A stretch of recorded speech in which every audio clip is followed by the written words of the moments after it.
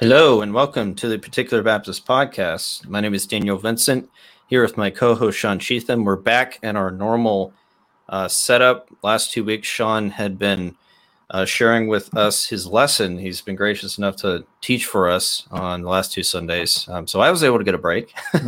So we're back in the saddle. And today we're going to be talking about a little bit different topic, kind of deviating a little bit, but hopefully it'll be edifying.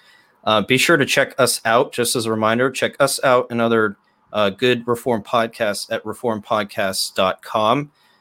Check us out there, and you can find us on other podcasting platforms such as Spotify, Apple Podcasts, etc. With that, I'll hand it over to Sean, and he'll introduce our topic.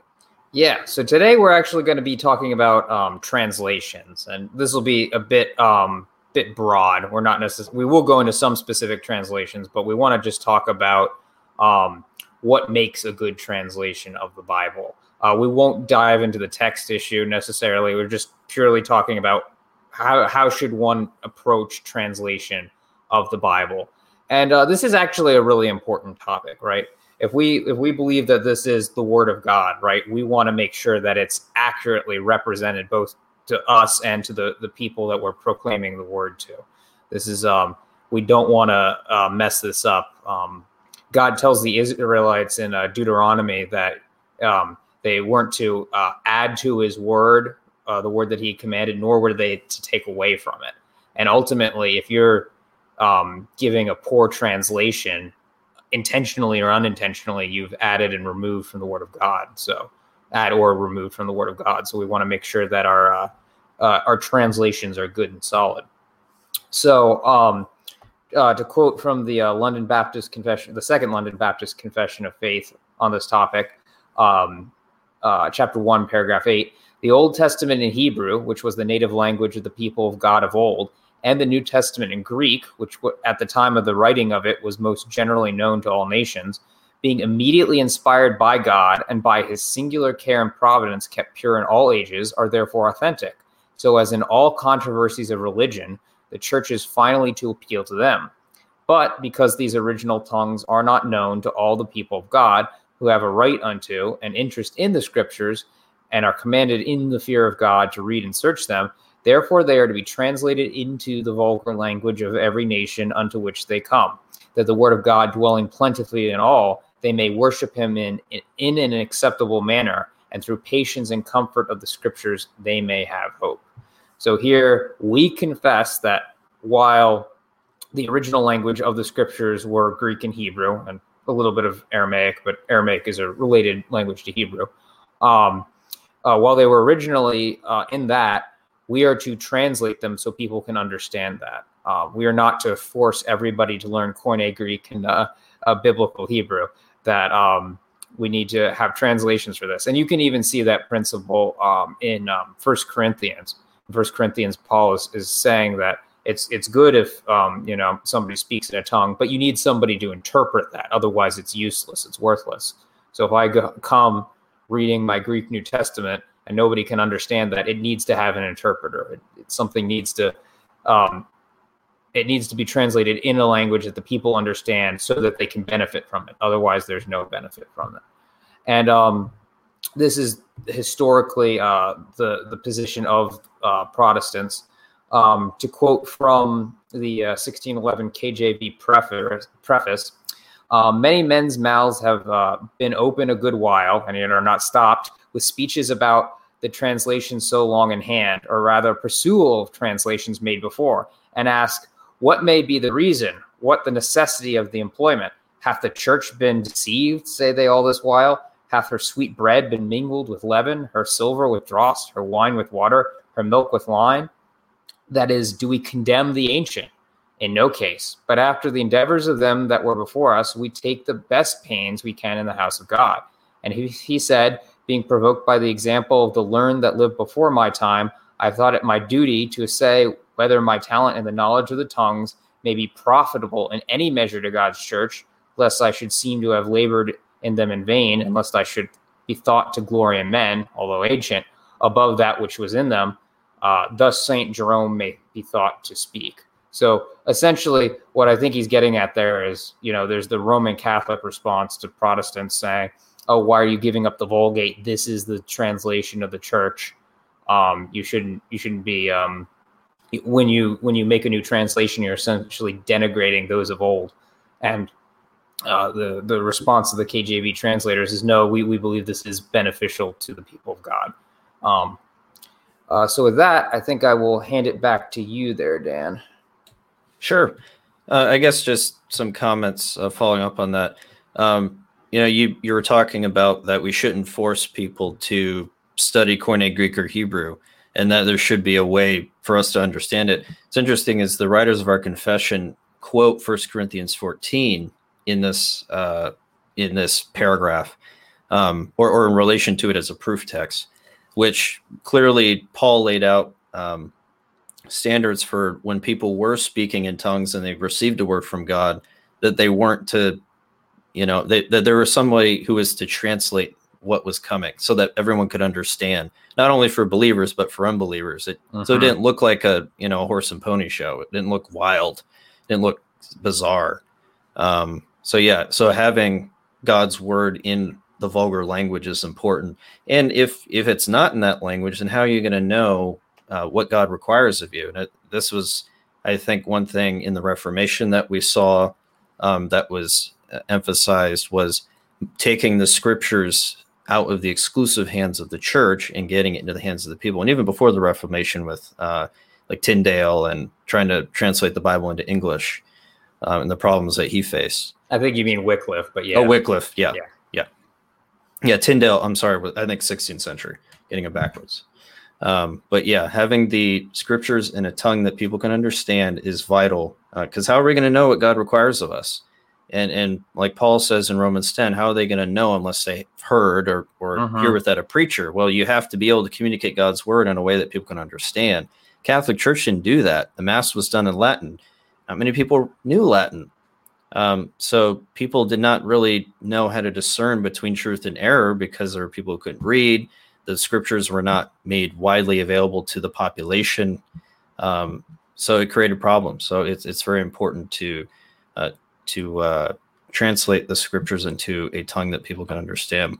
And then going with the King James preface here, what you said that the authors, it's almost like they're getting pushback because maybe, at least in the Reformation, that the Latin Vulgate was the standard. King James only has fallen to the same problem. The King James is the only Bible, and then when other valid translations come along, it's kind of the same premise. Like, well, the Reformation was saying that the Latin Vulgate was not the only viable translation, and then with the King James Bible, which is a product of the Reformation, then became the absolute standard of King James onlyists. And then when other viable translations come along, they use the same arguments that Rome did. And it seems that the King James authors are kind of speaking out against that kind of idea here. We're not putting down what was done before, but we are essentially improving on or providing a translation that can be helpful without completely negating the Latin Vulgate or any other translation that came before. So just saying those things in passing. Yeah, to your Ruckmanite King James onlyists, they wouldn't even see the value in the original languages. Like we would make a distinction that your translation is helpful and it is to be received as the word of God, but the final judge, arbiter, whatever you want to call it, is actually the original language text. So we should always, if possible, go back to the original language text, because even though you can have an accurate translation, there might be some sort of nuance in the original language that just doesn't come over. It's not 100% able to come over into the target language. So, yeah, you do see that with some King James onlyists who will say that that English was the inspired language essentially, and that Greek and Hebrew really don't have any play into what that translation is actually trying to communicate. So yeah, that's a dangerous place to be. But moving on to our next section here, in talking about different Bible translations, there are really, we would say, 3 different types of translations, and maybe there might be more you could come up with, but Tim Challies was actually helpful in kind of formulating this. But I think that Bible translations fall into generally these three categories. You have paraphrastic, word for word, and thought for thought. A paraphrastic would be more paraphrasing what the author of a particular passage or book is saying, trying to make it, I think, more applicable toward modern times, in trying to be as close to the modern language as possible in moving away from thought for thought, or even, and especially word for word. I think an example of this would be like the New Living Translation.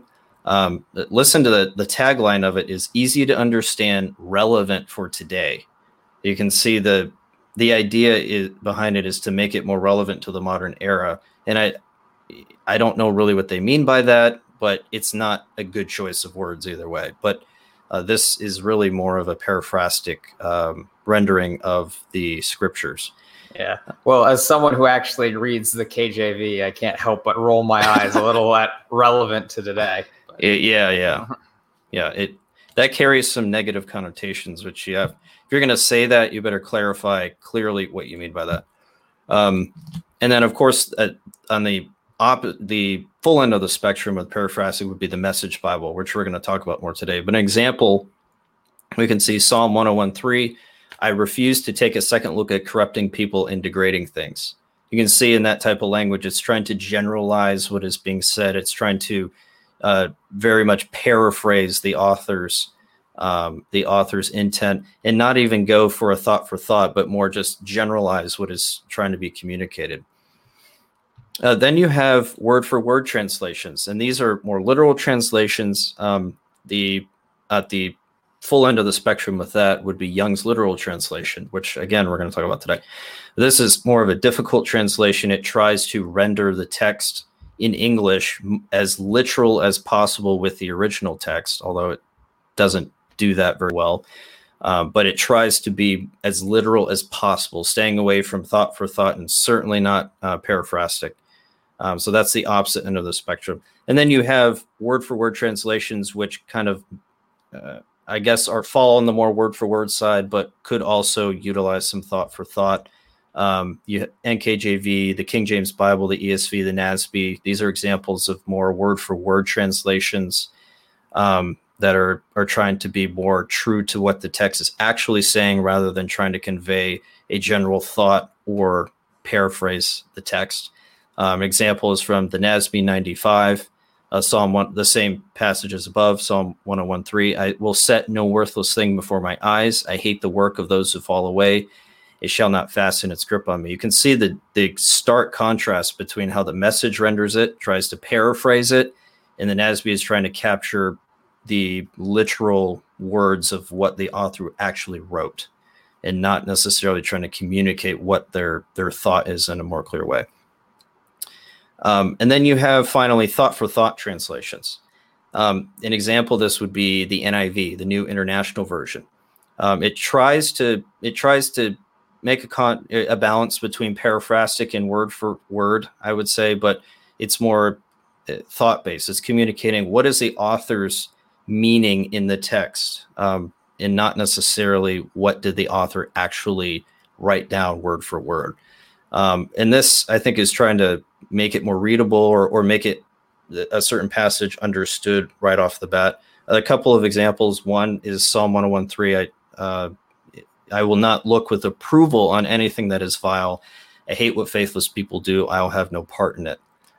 So it reads differently than the NASB or the KJV, in that it's not quoting exactly what the author says. It's capturing more of what the author's meaning.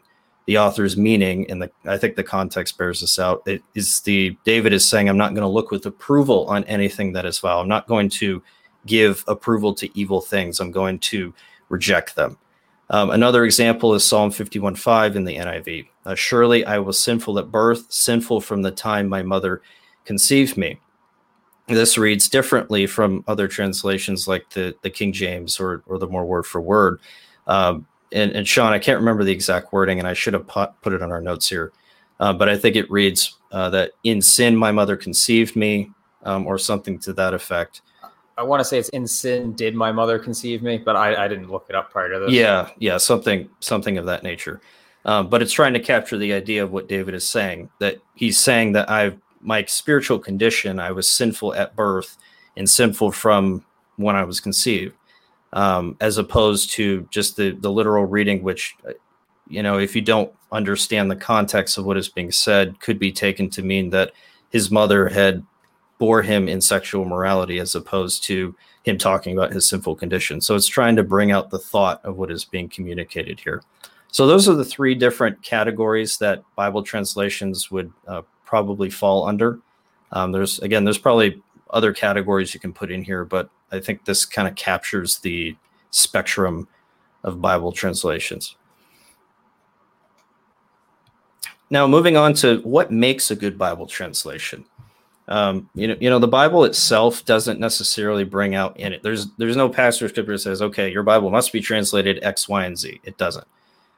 But given certain principles in scripture on the clarity of scripture, that God has preserved his word, that people need to hear the word of God. And as we talked about in Romans 10, that the word of God needs to be preached to those in order for people to be saved. They need to hear God's word in a way they can understand it and clearly.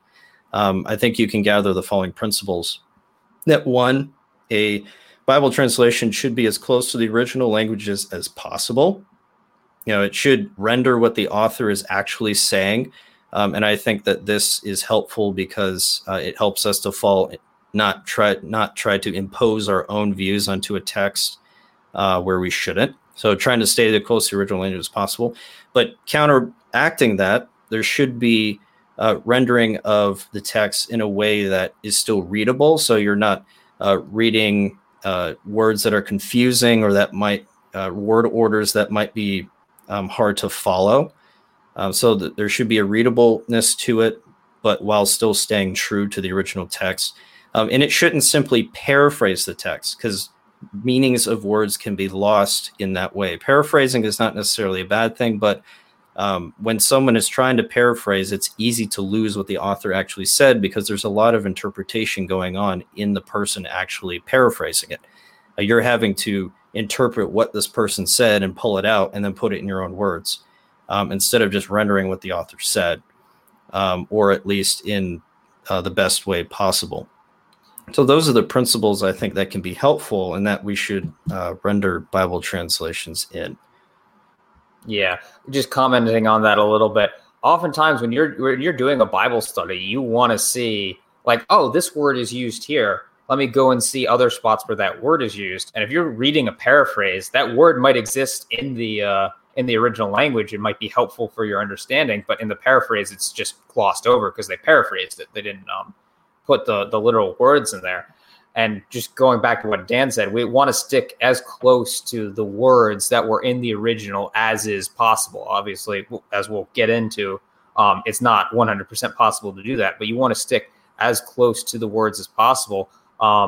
Every time you make a paraphrase or what you think the thought for thought is, you're leaving yourself open to be wrong, right? It's like, oh, I think this is what the text is being gotten at, and it's not correct. And for me personally, I don't want to know what the translator thought the text was saying. I want to know what the text says, and I will make the determination about what it's saying, right? Because I've read through Bibles frequently and come to passage. I'm like, I know this isn't quite right. They put an interpretation on here, and I don't agree with it. And as much as possible, I want to see what the literal words were that the writer of that particular scripture were, so I can make the determination myself what was being said. I don't want to have run through. I don't want that to have run through a translation committee. And ultimately, that gets into another category of what makes a good translation, and it's the theology of the translator. We're presuppositionalists. We recognize there's no such thing as a neutral worldview, essentially. There's no way that a translator can be 100% perfectly neutral. And we as Christians wouldn't want like some sort of atheist secular worldview translating our Bible. We would want a believing worldview translating it. And I have an example here. I'm going to pick on the NIV here for a little bit. This is from Romans 1:3-4 in the NIV. Regarding his son, who as to his earthly life was a descendant of David, and through the Spirit of holiness was appointed the Son of God in power, by his resurrection from the dead, Jesus Christ our Lord. So if you're not familiar with the NIV, that wording might immediately strike you as being very odd. What do you mean he was appointed the Son of God by his resurrection? The other translations will render it something to the effect of declare. I think the NIV and only one other translation maybe had it as appointed, but the other translations have it as declared, that he was declared the Son of God in power. And ultimately, that's going to get down to, what is your theology? Does your theology say that Jesus Christ, or the second person of the Trinity, has always been the Son of God? Or do you have an adoptionist view? Because obviously the NIV rendering leaves yourself open for an adoptionist view. And actually, Bart Ehrman, in his book, I think it was How Jesus Became God, uses this as an argument to show that early Christians had a lower Christology, that Jesus was a man and became God. So the theology behind it, and ultimately the word, underlying word, which I can't remember what the word is now off the top of my head, but it could be translated either way. And in fact, there's somewhere in Acts where it is translated as appointed, and that's perfectly fine. There's no controversy over that. But the word could be translated either way. So when you're coming to a text, your theological presuppositions are going to influence how you translate that. Should it be appointed? Did Jesus become the Son of God? Or should it be he was declared? Because he was already the Son of God. It's just being made known who he was. So that's important. And you will see there's other issues as we progress, or in the modern era, there's other issues coming upon us now. Like there's a big push for gender neutral language in Bible translations. So you also don't want cultural movements or artifacts to sway your Bible translation, because right now we're in the midst of, a whole gender neutral, or I don't even know what to call it, this movement, this cultural fad, I guess you could say, because I don't think it will last forever. But there's this push for gender neutral language, and we don't want our Bibles to be swayed by every wind of culture. We want them to, be as culturally removed from fads as possible. It's very important to understand, and we're going to see that in a second as we talk about the background of the Message and the Passion translations, that theology does frame and can frame how you translate a text. And going back to what Sean was saying, we want to be as close to the original languages as possible so we can make our own interpretation of text based on what the text says. I do think that thought for thought can be helpful at times for more difficult passages, as long as that is derived from the text. But generally speaking, we want to be as literal as we can, because we want to be as literal as we can. For me, I will say that I would rather have a literal leaning Bible and then look up a commentary on a section if I was confused, than I would have a thought for thought or a paraphrase, simply because the only time that I need to look it up is for certain sections. I don't want to be reading through my Bible and not knowing, okay, this section is going off in this direction or that direction. So I'd almost rather that. Yeah, it's better to do the more literal. Absolutely. Yep. I just think it can be maybe not for the immature, but maybe for the more mature, it could be helpful. Or if you're trying to expound upon a passage, you might say, okay, here's what one translation says it's more literal, and here's a different translation that carries more of the thought that might be able to help explain it. But yeah, kind of going back to the comparison aspect of it, you want to know where do these passages go, and we can kind of see that for ourselves rather than the translation telling us exactly where we should go, because it could be wrong. It could be wrong, and we might just take it at face value instead of simply working those things out for ourselves. All right. So looking at some of diving into more of the actual translations, we're going to look at three: Young's Literal Translation, the Passion, and the Message Bible. And there's certainly others we could look at, but we wanted to pick on these three. Young's Literal Translation, we think, is too far on the spectrum of the literal side, where it doesn't render things as clearly as it could. And we're going to show some examples of that. And then you have the Passion and the Message, which are more paraphrases, the Message being the other end of the spectrum on the paraphrastic side. But before we do that, I want to give some background on these translations. And we're going to start with the Message Bible. And I'm going to play a couple clips from Eugene Peterson, who is the author of the Message Bible, and see what his thoughts on why did he write it and what were some of the theological implications going into it. And then we'll talk about the Passion.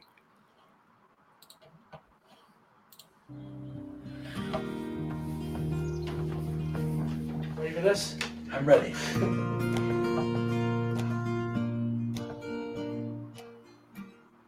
Because I wanted to get the language of scriptures into an equivalent.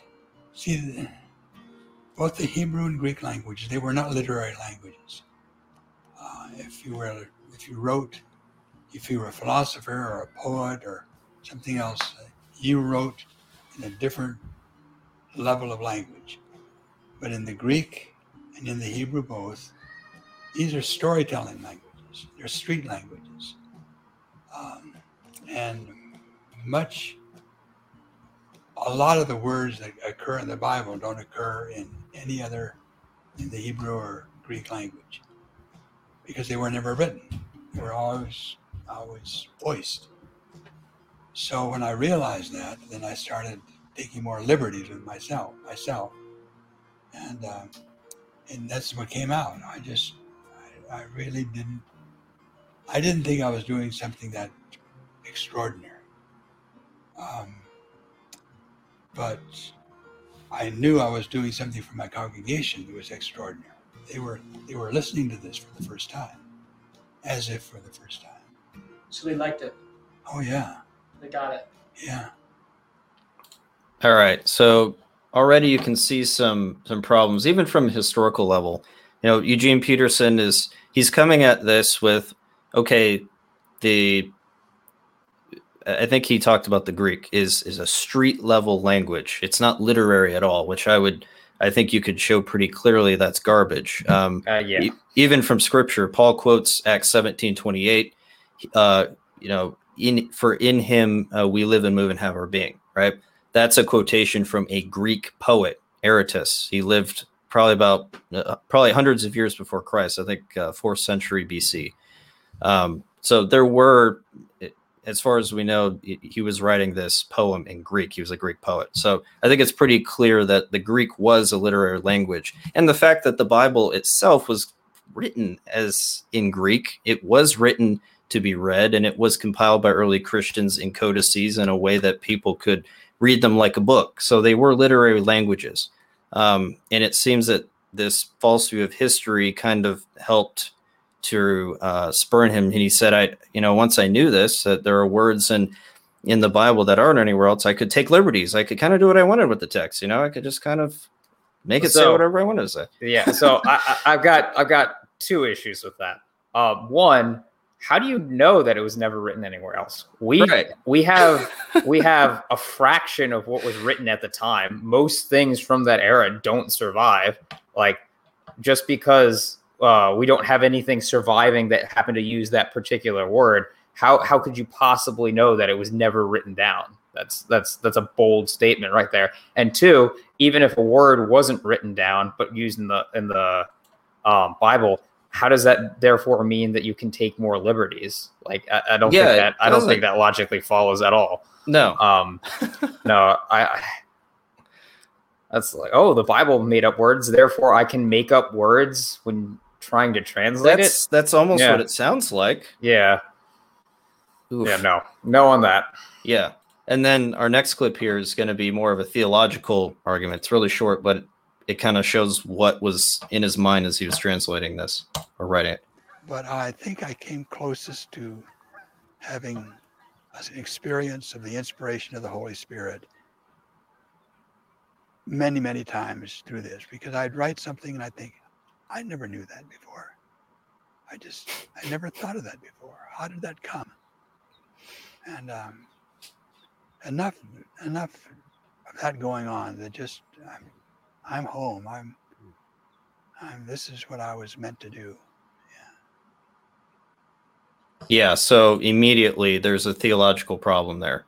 You have him saying that he thought he experienced the inspiration of the Holy Spirit basically in the same way that the apostles did or the writers of Scripture did. You know, that now you can see, like going back to where we're talking about neutrality, people bring their theological baggage to the table when they're translating, and you know, he seems to be equivocating your imagination with the inspiration of Scripture. Which is a problem. And we'll see in some of our examples here that this does come out very clearly. He did use his imagination quite a bit. Mm-hmm. I'd also like to point out that Brian Simmons, the person behind the Passion Translation, who we'll also be reviewing, also claims that the Holy Spirit inspired him in his translation process. So what are we to make of places where the Passion and the Message don't follow them the other? Like, is the Holy Spirit contradict himself? No, yeah. Obviously not. Like, there's just major problems with this all around.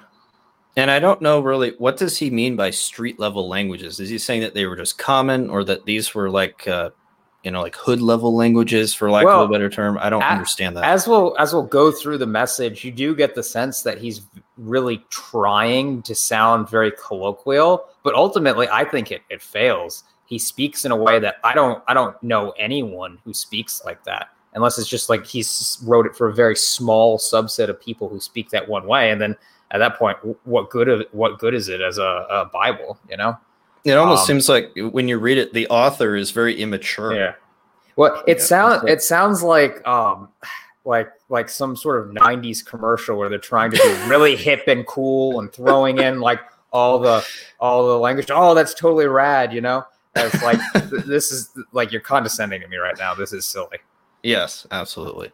All right, so now we're gonna talk about the Passion Translation. So I'm gonna play a clip, 2-minute, 45-second clip from Brian Simmons, who's the lead translator, and he's going to talk about why he did this. And I want you to listen closely to the theology as to why he did it, because he talks about that here. Why was it that he thought that this particular way of translating the Bible was the best?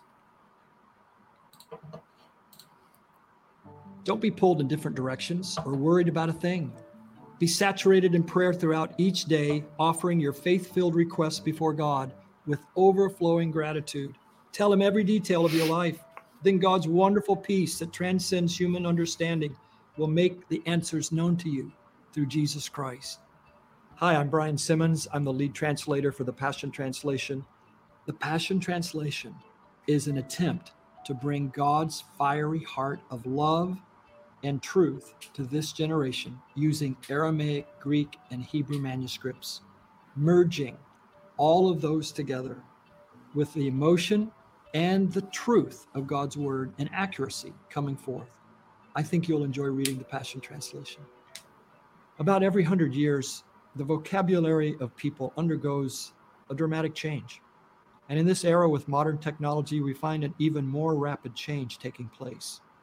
In past translations of the Bible, scholars, wonderfully gifted scholars, were trained to focus on other factors beside the emotion of the text.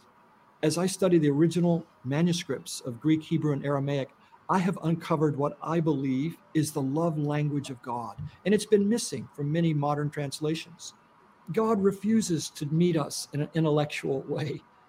God wants to meet us heart level. So we must let the words go heart deep. And that's what we're trying to do with this project, is to bring words that go right through the human soul and past the defenses of our mind and goes right into our spirit. Saying humbly, I have qualifications in that I have translated the New Testament as a co-translator for the Payakuna language. But beyond scholarly level, I think what qualifies a person to be involved in this monumental project of the Passion Translation is not just a exceptional understanding of Greek and Hebrew, but to have a heart for God, to be passionate for his heart. The Passion Translation is for every person on earth to read and experience and encounter God. If you're hungry for God, if you want to know him on another level than what you've been given so far, there's something waiting for you. There's some secrets that he wants to unveil to you and to me. And I believe the Passion Translation can help you discover more of what God has for your life. Okay. Hey, Sean, I could see you making faces over there. Yeah. So the implication of a lot of that is that, the church has been left anemic for basically 2,000 years of its existence. I guess he would make the argument that, in the original languages, this was understood. But it's interesting. He adds Aramaic almost as if that's an original language, right? Well, so that's the interesting thing. Mike Winger has been doing a series on the Passion Translation and bringing in scholars to talk about it, and I highly recommend anybody who's interested in this watch this. But as he was bringing up clips when Brian Simmons talks about the Aramaic, he's convinced that the original language of the entire New Testament, not just some books, the entire New Testament was Aramaic.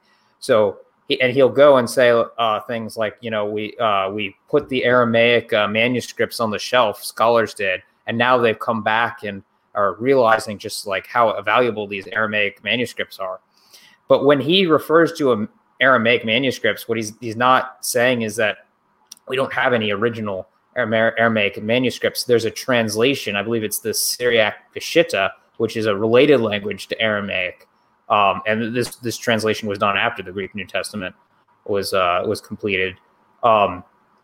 He's basically using those as his insight into the Aramaic. So really, what he's doing is translating from a translation or using a translation as a commentary. But he's presenting it as no, these are the original. This is the original language that the New Testament was written in. And obviously we would very much disagree. That's not the original language it was written in. Right. It's not, it's nonsense. Yes. Yeah. And even some of the language, the theological language he employs, God doesn't meet us at an intellectual level, but at a heart level. It's very much focused on experience, emotion. This is God's love language to us. It's like there's this emotion of the text that's there, which I think is problematic, especially when you're talking about a theology proper, I should say, doctrine of God. God is impassible. He doesn't have passions. And it almost seems like God is trying to communicate himself in this way. And even on their website, it says the Passion Translation is a modern, easy-to-read Bible translation that unlocks the passion of God's heart and expresses his fiery love, merging emotion and life-changing truth. So immediately you have theological problems that are underlying this translation, and that try to bring out this false view of God in that particular translation. So, Jesus himself tells us, you shall love the Lord thy God with all thy heart and with all thy soul and with all thy mind. Yeah, the mind is not to be disengaged during this process, as was just implied there, that God only speaks directly to the soul, not through the mind. That is incorrect. And ultimately, Brian Simmons is a charismatic, and you do see that sort of thing in charismatic circles. You want to disengage the mind and just let your spirit do whatever it is that they think is going on. Almost sounds Gnostic a little bit. Yeah. Not that I don't want to broad brush all charismatics like that, but especially knowing the circles that Brian Simmons is in, that's definitely a thing. And he's ultimately endorsed by strong Word of Faith, Bill Johnson, Hillsong Church, Bill Johnson, yeah. And ultimately, we would recognize these people as preaching a false gospel, and that's how people sneak in a false gospel. It's don't think with your head, disengage your mind, and go with your heart. And that is not how we are to look at the Bible. Paul in his epistles lays out very propositional arguments. You're not going to feel, you might feel the significance of the argument, but you're not going to feel your way through an argument. You're going to think your way through an argument. And that's correct. That's good. We're not to be slaves to our emotions. Right. Yeah, because our emotions change, but God doesn't have emotions and he doesn't change. So we can't base a translation off of a God who's like us. Not good. All right. And then finally, we look at Young's literal translation. Now, this is a 19th century translation. He made the translation from, and I think, was that the TR in the Masoretic text, Sean? Yes, it was. Okay. He wanted it to be as close to the text as possible, even down to the grammar. He wanted all the verb tenses, moods, articles to be translated as they were in the original. And there is a criticism, and we're going to maybe show that some today, that he's not 100% literal. I mean, if you're translating from English from Greek, which Greek word order does not necessarily matter, and words can be in different orders, but in English, word order does matter. If you're going to have any sense whatsoever in translating from Greek to English, or even from Hebrew to English, it's not going to be 100% literal. So it even comes across as kind of, I guess, I'm trying to think of the proper word. It comes across as difficult to read at times and kind of awkward. Yeah. So now we're going to dive into some. I did have one comment about that before you go in. He makes a point very specifically to say, if there's an article, I want it in the translation. And that doesn't even make sense on at least for Greek. I can't speak to Hebrew, but at least for Greek, there is one article in Greek. There's not two like we have in English, the or there's only one article, and it does not function exactly like our two articles do. It doesn't function exactly like the, and it doesn't function exactly like a. So to say like, oh, if there's an article, I want a corresponding translation in my translation.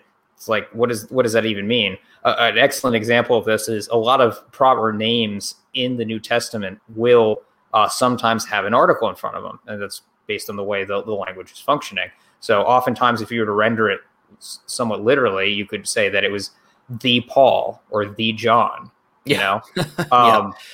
But other times you don't have it. So like we wouldn't render that into English that way. That doesn't make any sense. So. Yeah, I mean, you even have the issue in John 1:1, right? There is a lack of an article when it's talking. I think it's before theos in one of the places, and that's actually an argument for the rendering that we have, I believe. Yes, yeah, exactly. The lack of an article, because I think it's Jehovah's Witness, or that will use it. Well, it doesn't have an article, so it can't mean the God or it's a God. There are plenty of cases where there is no article, and it is still definitive. It is the whatever, because ultimately the construction, which I'm forgetting the name off the top of my head, the construction in there, you wouldn't want to have an article there. Otherwise, it would be saying that literally the word was essentially the Father. Right. It was meant to distinguish the person. Exactly. Yeah. So, yeah. A little bit of Greek class for you while we're on the episode. All right. So we're going to dive into some of the actual passages. We have several here. We're going to start with, and we're going to do a comparison. So we're going to look at the Message, the Young's Literal Translation, and the Passion, and discuss some of the differences and maybe poke fun at the Message in particular. So we're going to start with John 3:16 through 18. So in the Message, it reads, and the side note, the Message is weird because there's not really good delineation with verses. And I think even in the original one that was printed, there weren't verses at all. It was meant to be read like a novel or like a story. And don't quote me on that, but I do know just from preparing for this episode that verse breaks are not done very well in the Message.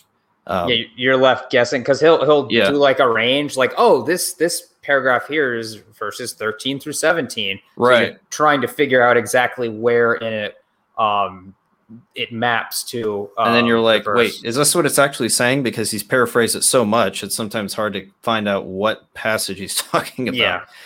But all right, so let's look at John 3:16 through 18 in the Message. This is how God loved the world. He gave his son, his one and only son, and this is why, so that no one need be destroyed. By believing in him, anyone can have a whole and lasting life.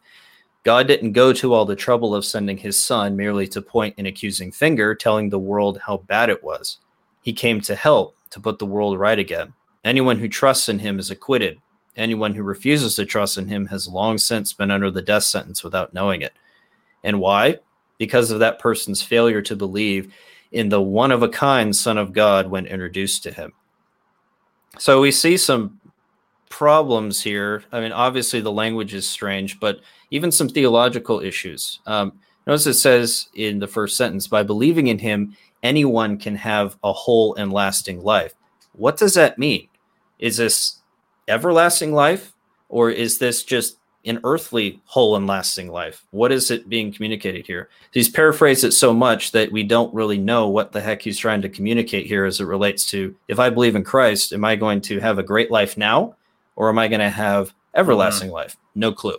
Yeah. So it's very esoteric. And then he talks about some of this, I think, where he talks about being under a death sentence without knowing it. I think that's a theological error. Romans 1 makes it clear that those who sin know they deserve to die. There is a knowledge of God's punishment there with sin and a knowledge of God himself. So I think that's being read into the text there. And then he talks about Christ being a one-of-a-kind Son of God. I don't really know if that's referring to Christ as being the unique Son or not, but it's still not very helpful. So that's going to get into the debate over whether monogenes should be translated as the unique God, only begotten, or the unique one, right? Essentially.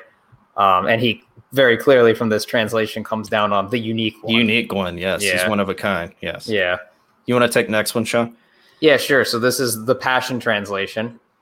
For here is the way God loved the world. He gave his only unique Son as a gift. So now everyone who believes in him will never perish, but experience everlasting life. God did not send his Son into the world to judge and condemn the world, but to be its savior and rescue it! ! So now there's no longer any condemnation for those who believe in him, but the unbeliever already lives under condemnation because they do not believe in the name of the only Son of God. So while it's a little bit strange, the wording, I will say that at least mostly retains its orthodoxy here. It's still basically saying, for whoever believes in Jesus, they will be saved. It's a little bit more flowery and gotta add those emotional exclamation points in there. Gotta get that passion. Gotta be passionate, right? Yeah. Yes. But aside for that, it's not the worst thing I've ever seen. Yeah, it's not a terrible rendering. And they even here, they fall under, they use unique Son. Yeah. So they're falling under that Christ is unique. Yeah. He's one of a kind. All right, then Young's Literal Translation, for God did so love the world that his Son, the only begotten, he gave, that everyone who is believing in him may not perish, but have life age enduring. Now this is what we were talking about, the awkwardness that can be read. Oh, I'm sorry, I didn't finish it.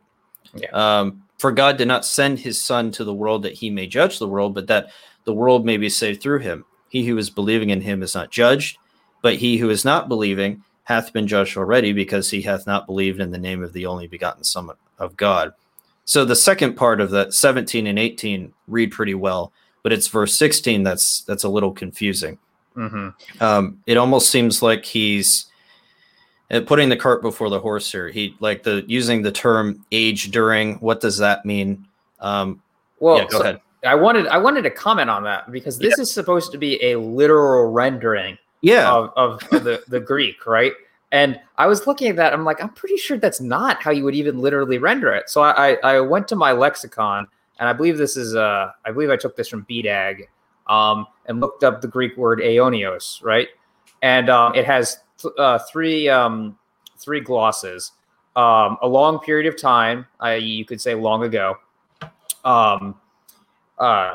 Pertinent to a long period of time without beginning or end, eternal, or pertinent to a period of unending duration, so without end. None of those get at what did he say? Like age during. age during. So I'm not even sure how you would get that as a literal rendering of the Greek word. And it almost sounds like it's here and now and not carrying on into the future necessarily. Yeah. It's just here and now. It's just age during. It's during this age, during this time. Yeah. So that would be a spot where I'm even confused as how you got that as a literal interpretation. Like if I wanted to make a wooden literal interpretation, I would not even use that. Yeah. Yeah, it's definitely not helpful. Mm-hmm. But the rest of that passage is done, I think, pretty well. And then we have the New King James, which is kind of our not really our standard, but the translation that we use for the show, which represents probably the more traditional translation. For God so loved the world that he gave his only begotten Son, that whoever believes in him should not perish but have everlasting life. For God did not send his Son into the world to condemn the world, but that the world through him might be saved. He who believes in him is not condemned, but he who does not believe is condemned already, because he has not believed in the name of the only begotten Son of God. So you can see some similarity, but definitely differences on the paraphrastic side. That's the starkest contrast here. Then we move on to the Lord's Prayer, Matthew 6, 9 through 13. Now, I think we're going to look at the message first, and I was talking to Sean about this earlier. I think this is the most bizarre reading that I've seen in the message. In all of my study of looking at different passages, this is, I think, the most bizarre. It reads the strangest. So this is verses, what did we say, 9 through 13, or it says 7 through 13 in the message? It's 9 through 13. The issue is, once again, it says 7 through 13, and it just gives you the paragraph, so you're not exactly sure where things precisely start. Where things fall, yeah. Yeah. All right. So it says in the message, the world is full of so-called prayer warriors who are prayer ignorant. They're full of formulas and programs and advice, peddling techniques for getting what you want from God. Don't fall for that nonsense. This is your Father you are dealing with, and he knows better than you what you need. With a God like this loving you, you can pray very simply, like this: Our Father in heaven, reveal who you are, set the world right, do what's best, as above, so below. Keep us alive with 3 square meals. Keep us forgiven with you and forgiving others. Keep us safe from ourselves and the devil. You're in charge. You can do anything you want. You're ablaze in beauty. Yes, yes, yes. So, yeah. There's a lot of problems with this. Number one, after he says our Father in heaven, there's nothing about God's name being hallowed, right? That seems to be omitted. I don't know if that's what he meant by reveal who you are, but that on its face does not mean the same thing as revering God's name in the earth. No. That seems to be left out. Yeah. So there's that. There's the language also, and maybe this is what Eugene Peterson was trying to get at, with this street language mindset. Keep us alive with 3 square meals. Clearly an anachronistic interpretation. In American, we have breakfast, lunch, and dinner, and throwing that back into a Jewish mindset, that bad idea. Well, I mean, people will talk about like 3 square meals a day, but I don't know anyone who really goes around saying like, "Oh, I got my 3 square meals" or whatever. Yeah, like maybe that is a colloquialism somewhere in America. I won't say for certain, but it strikes me as just like very odd. Like I'm trying very hard to speak colloquially, but I don't actually know how to do it. Yeah, and you end up kind of creating a historical problem that really shouldn't just. Yeah, if he had spoke generally, it would have about meals, about eating, fine. But he had to throw in a specific modern, I guess, saying or whatever. Also, I'll say that I don't want to push this too much, but when it says, "Give us our daily bread," bread is like the bare minimum of sustenance, right? When you say 3 square meals, that's a little bit above that, right? That is true. Yeah. Yeah, you could make the argument that that's not really what Jesus is trying to say there, but ultimately that's something I would want to say. When he says our daily bread, is he just communicating us just like the bare minimum for sustenance, or like maybe not the bare minimum, but like enough to get by? Yeah. That's something I would want to know and think about. When we're to petition God for our daily bread, what exactly does that mean? And that's going to be lost in this because 3 square meals a day, I have a very different connotation with that than our daily bread. Yeah. That's a good point. It's almost like he's saying we're asking God to give us, these full meals every day. That's not necessarily what Jesus was trying to say. God is going to provide at the very least the bare minimum for what we need to be able to keep going. And that is what Jesus talks about in Matthew 6 in the same chapter, to not worry about tomorrow and God's going to take care of us, things like that. Yep. And then at the end, you have yes, yes, yes, which I think isn't supposed to be his version of amen. Yeah. Which is very strange. Yeah. Because amen, it's a Hebrewism for basically. This is true. This is true. Yeah, exactly. And yes, yes, yes, I guess that's a way of affirming. But again, who speaks like that? Right. I don't know. I mean, even in the modern day, we say amen, even casually. Yeah. There will be unbelievers who will be like, can I get an amen? In a joking way. Yeah. Or say amen to that, even though they're not doing it in a religious sense. So yeah. Well, and ultimately you're not treating God nearly as holy. Like amen has a certain amount of reverence to it. I know people will use it in an irreverent way, but amen, you're thinking in a church context, you're thinking a little bit more solemnly. Yes, yes, yes. Like that's very much colloquial. And I'm not trying to say that all of our prayers to God need to be this rigid formalness in order to honor him and in order to honor him. But I mean, in this case, it is you're changing things up quite a bit. Yeah, exactly. Yep. All right, so that's the message. Now we're going to look at the passion. It starts in verse 9. Pray like this: Our beloved Father, dwelling in the heavenly realms, may the glory of your name be the center on which our lives turn. Manifest your kingdom realm and cause your every purpose to be fulfilled on earth, just as it is in heaven. We acknowledge you as our provider of all we need each day. Forgive us the wrongs we have done as we ourselves release forgiveness to those who have wronged us. Rescue us every time we face tribulation and set us free from evil, for you are the King who rules with power and glory forever. Amen. Now, before we go on here, I just thought about something from the message where it says, keep us forgiven with you and forgiving others. That could be construed in a way that could think that there is some way you could fall out of forgiveness with God.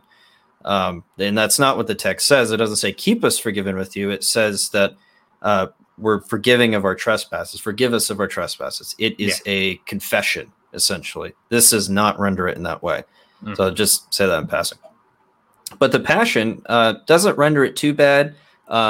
With regards to where it says, may the glory of your name be the center in which our lives turn, I think that's taking some liberties. It's still keeping the fact that the passage is saying that we should pray that God's name is gloried in the earth. But the second part, be the center of which our lives turn, is not really what the writer is communicating here. And then at the end, I find it strange. For you are the King who rules. I guess you could get something out of that, but it says, for thine is the kingdom, or yours is the kingdom and the power and the glory forever. Amen. I think it's rendering that a little strange.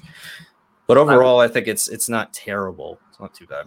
So I do think that they've subtly smuggled in a word of faith idea here when it says, forgive us of our wrongs, forgive us the wrongs we have done as we ourselves release forgiveness to those who have wronged us.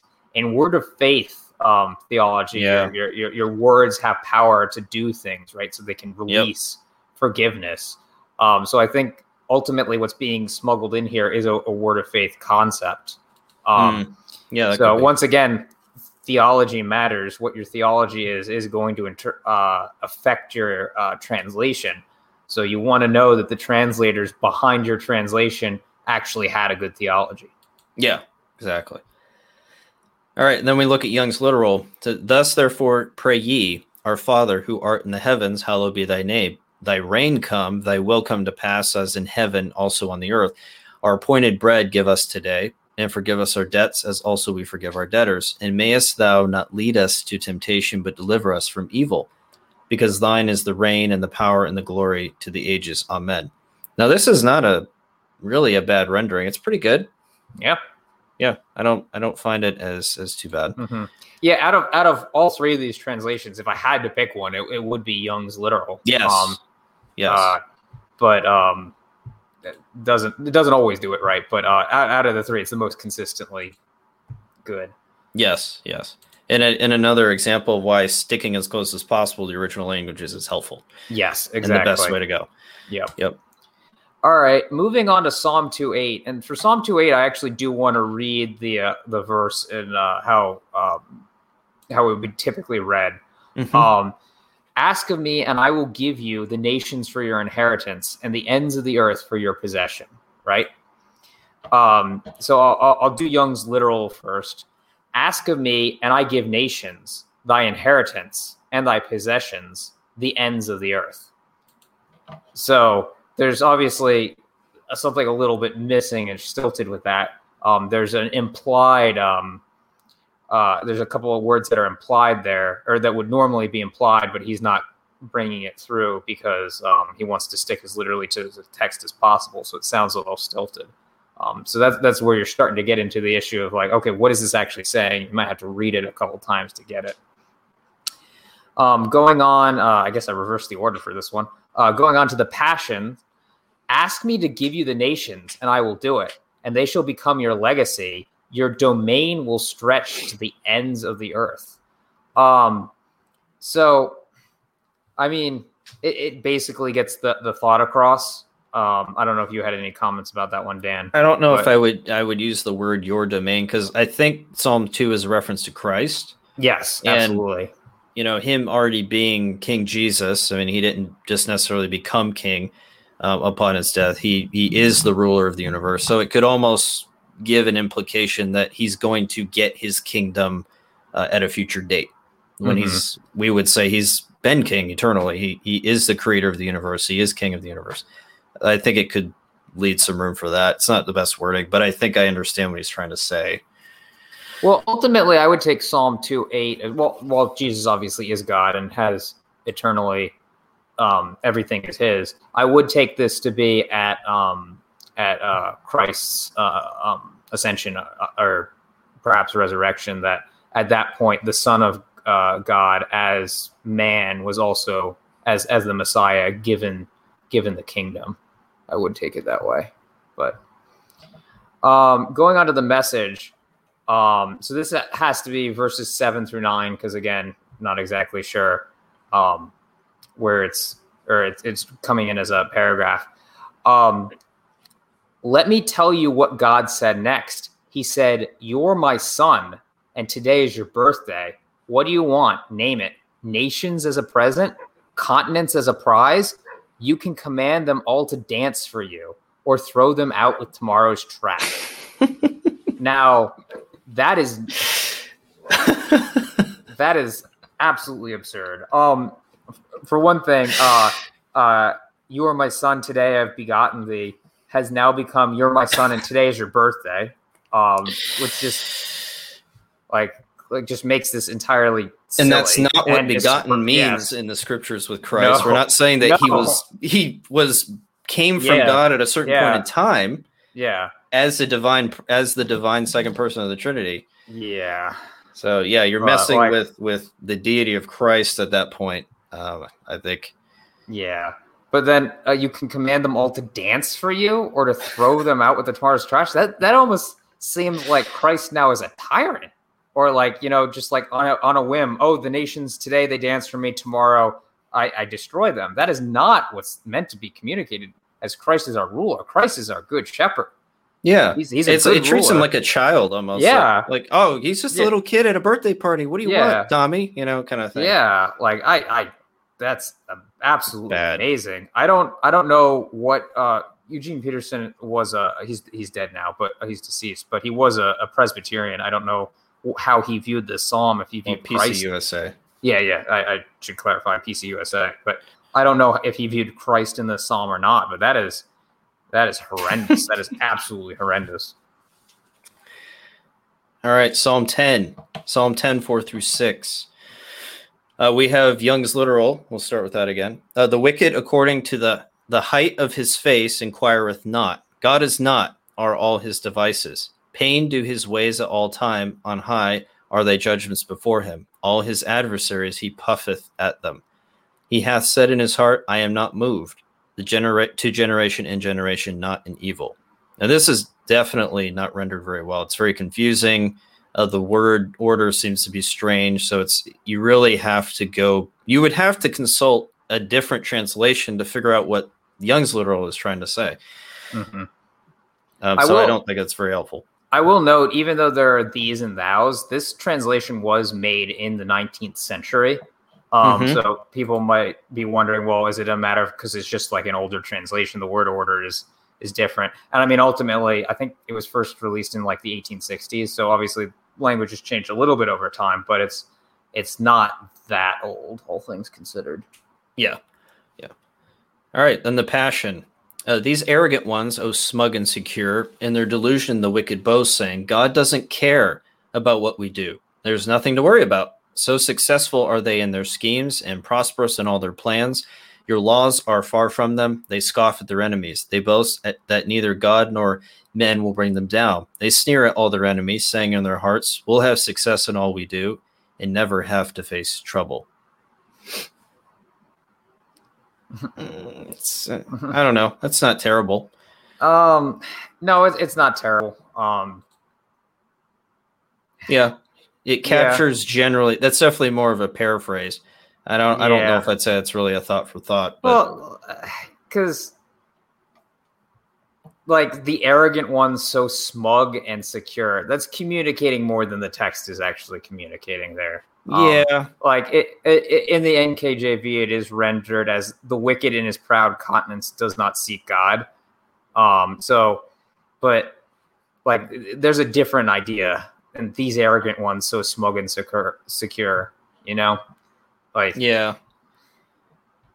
So this is why I stick to literal translations. You won't get into trouble with people looking at your translation and being like, "Is that really what it says?" Yeah. And having consult literal translations to actually figure out what the paraphrase said. Yeah. All right. Then finally, the message. The wicked snub God, their noses stuck high in the air. Their graffiti are scrawled on the walls. Catch us if you can. God is dead. They care nothing for what you think. If you get in their way, they blow you off. They live, they think, a charmed life. We can't go wrong. This is our lucky year. Yeah, I think that pretty much speaks for itself, I think. Their graffiti is scrawled on the walls. Yeah. That is classic definition of a paraphrase right there. I'm going to try to communicate what the author's saying in a way that I think it should be rendered, and just kind of speak in it so generally. And actually, he changed what the text actually says. That's nothing about graffiti being scrawled on walls. The point is that the wicked are trying to get away from God. They don't like him. They are trying to turn away from him. But he's completely undermined what the text is saying completely in its literal form. Mm-hmm. It says the text says God is in none of his thoughts, right? The wicked in his brown countenance does not see God. God is not in any of his thoughts.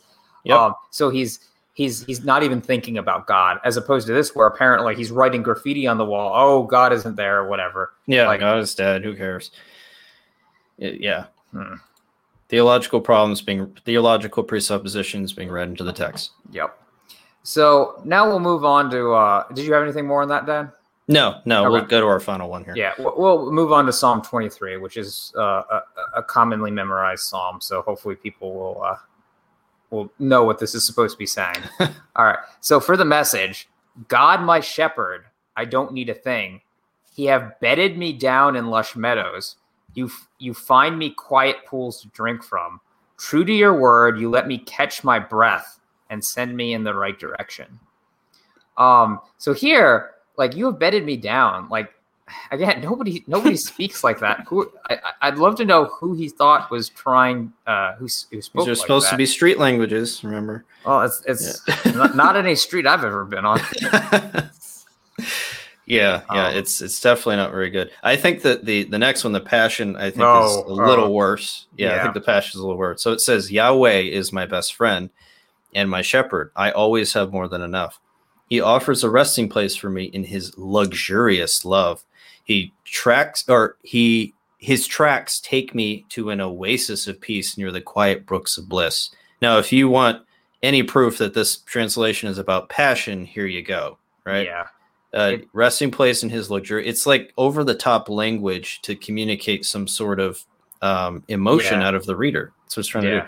It's not just love; it's luxurious love. Yeah. It's an oasis of peace. It's not just peace. Yeah, exactly. We gotta throw all these adjectives and adverbs and make sure it's like as intense as possible. Yes.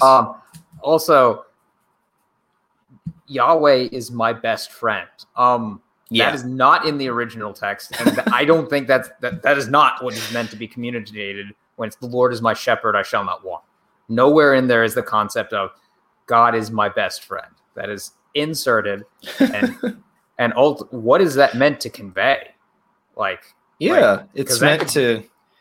That's God's love language, Sean. You can't question that. Come on. Oh, I'll question it. I'll question. I'll question whatever this man is saying, and that's ultimately, as I alluded to at the beginning, like you're messing around with God's word here. Yeah, you were. God has spoken to us, and every time somebody does something like this, they're adding to God's word. God didn't communicate that, and he didn't necessarily want to come off as, "Oh, I'm your best friend." That's blasphemous.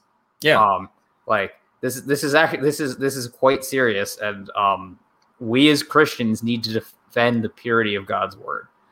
That's right. Like, the God's word is not something so trivial and so silly. Oh, I can make it into, I can really bring it out and make it into God's love language so people feel passionate about God.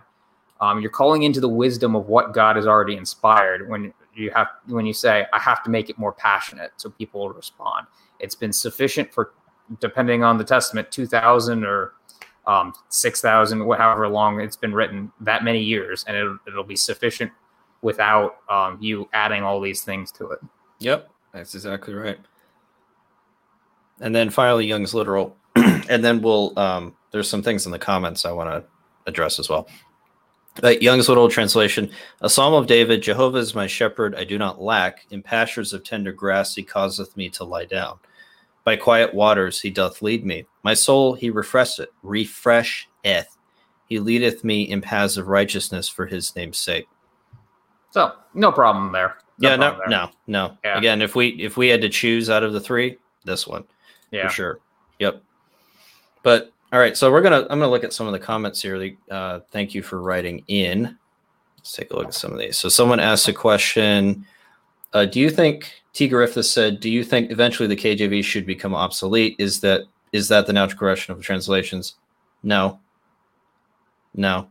So shouldn't become obsolete. I will say that while Wycliffe's Bible, and this is a 14th century Bible, while Wycliffe's Bible is hard to read, even that's understandable. The spelling is completely wonky, but if you sound all the words out, you can get meaning out of it.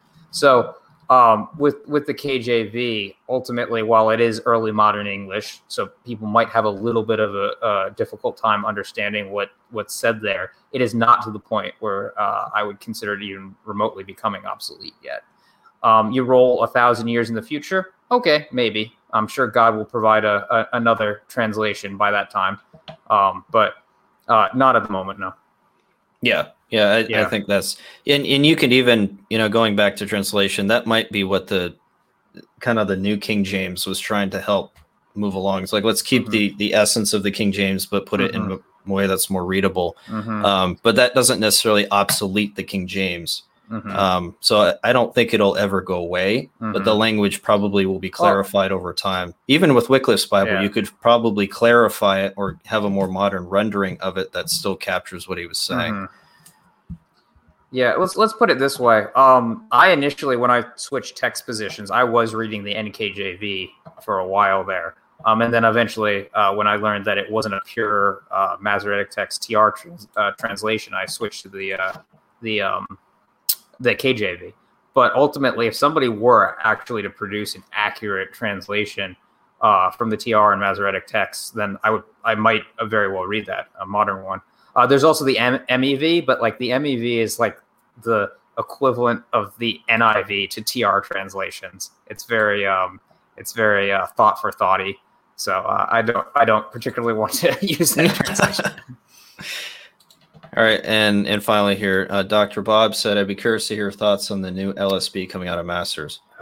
So I don't know much about it, and it's Yeah. not out yet, so I can't really read anything from it. So obviously I am confessional text. If I were to be of the modern critical text persuasion, I would probably read the NASB.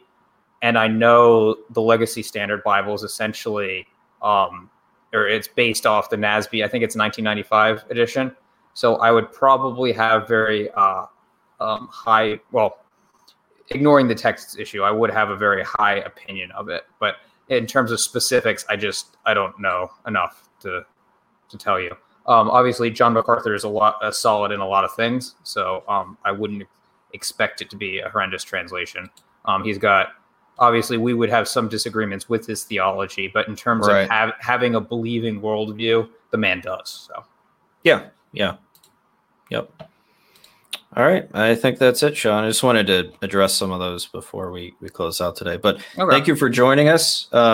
Hopefully it's been helpful. I know we went kind of long, but we had some fun poking at some of these translations, and hopefully some of these principles with Bible translations can be helpful as you seek to use and find a solid Bible translation in your own personal life.